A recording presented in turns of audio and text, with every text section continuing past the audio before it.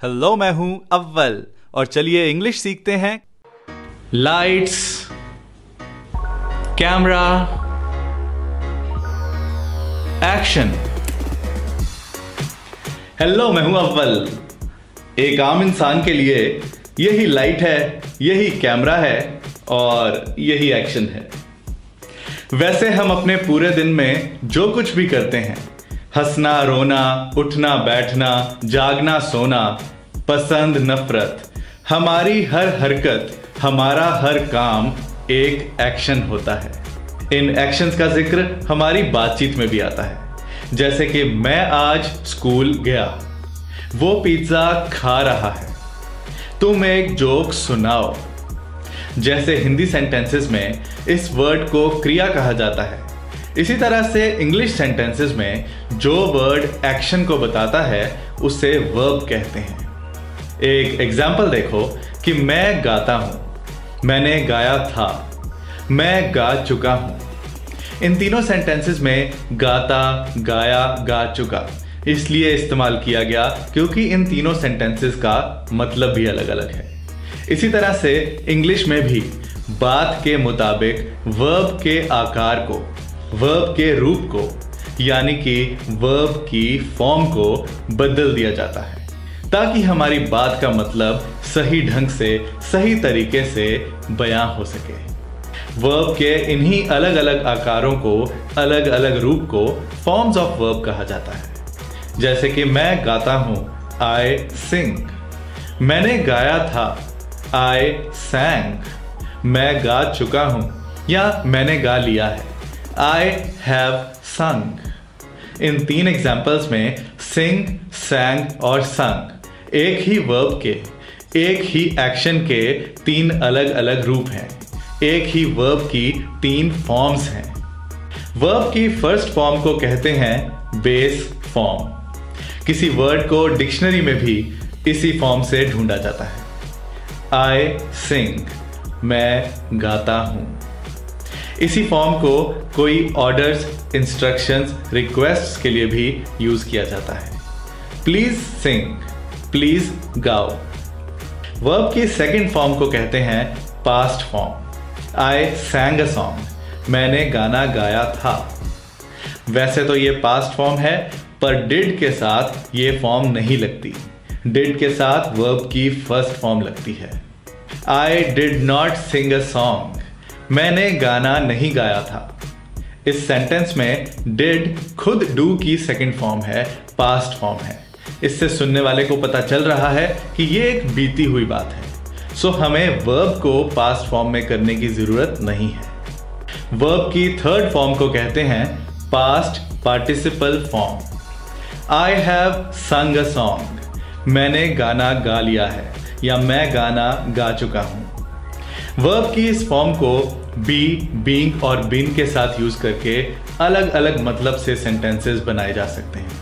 जैसे कि the song will be संग, गाना गाया जाएगा। वर्ब की इन तीन फॉर्म्स के अलावा हम वर्ब की फर्स्ट फॉर्म में से दो और फॉर्म्स निकालते हैं। फर्स्ट फॉर्म के साथ अगर ही, शी, इट, दिस और दैट लगता है तो वर्ब के एंड में एस या ईएस जोड़ा जाता है।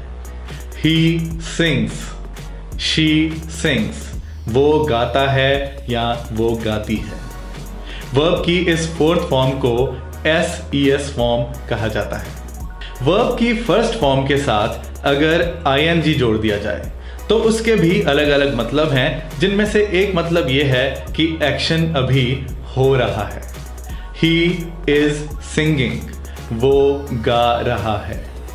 वर्ब की इस फिफ्थ फॉर्म को कहते हैं आईएनजी फॉर्म। वर्ब की फॉर्म्स को ही अच्छे से समझने के लिए मैं आपको 10 कॉमनली यूज होने वाले वर्ब्स और उनकी सब फॉर्म्स की एक एक एग्जाम्पल देने वाला हूं। मैं सेंटेंसेस बहुत सिंपल रखूंगा ताकि आप प्रैक्टिस के बाद इन्हें अपने डेली रूटीन में यूज भी कर सको। तो चलिए शुरू करते हैं। सबसे पहला वर्ब है एडमिट।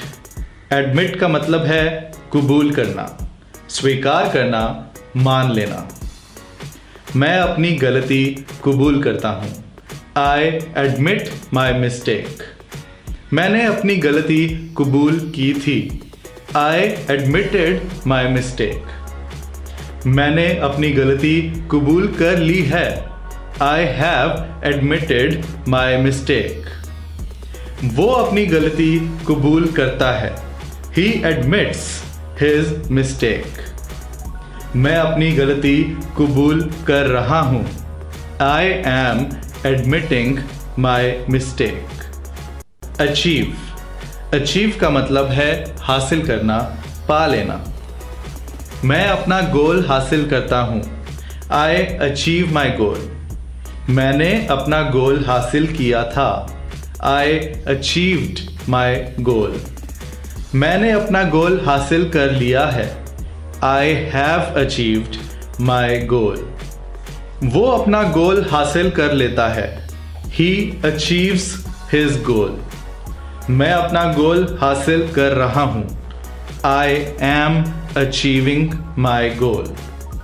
आंसर एक एक्शन के लिहाज से, एक वर्ब के लिहाज से इसका मतलब है जवाब देना।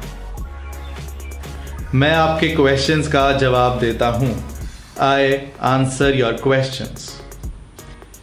मैंने आपके क्वेश्चंस का जवाब दिया था। I answered your questions। मैंने आपके क्वेश्चंस का जवाब दे दिया है। I have answered your questions। वो आपके क्वेश्चंस का जवाब देता है। He answers your questions।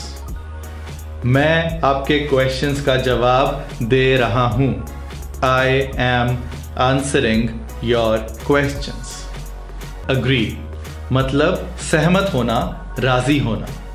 इसी से बना है वर्ड अग्रीमेंट, मतलब कि दो पार्टीज की आपसी सहमति। मैं सहमत हूं। I agree। मैं सहमत हो गया था। I agreed। मैं सहमत हो गया हूं। I have agreed। वो सहमत है। He agrees। मैं सहमत हो रहा हूं।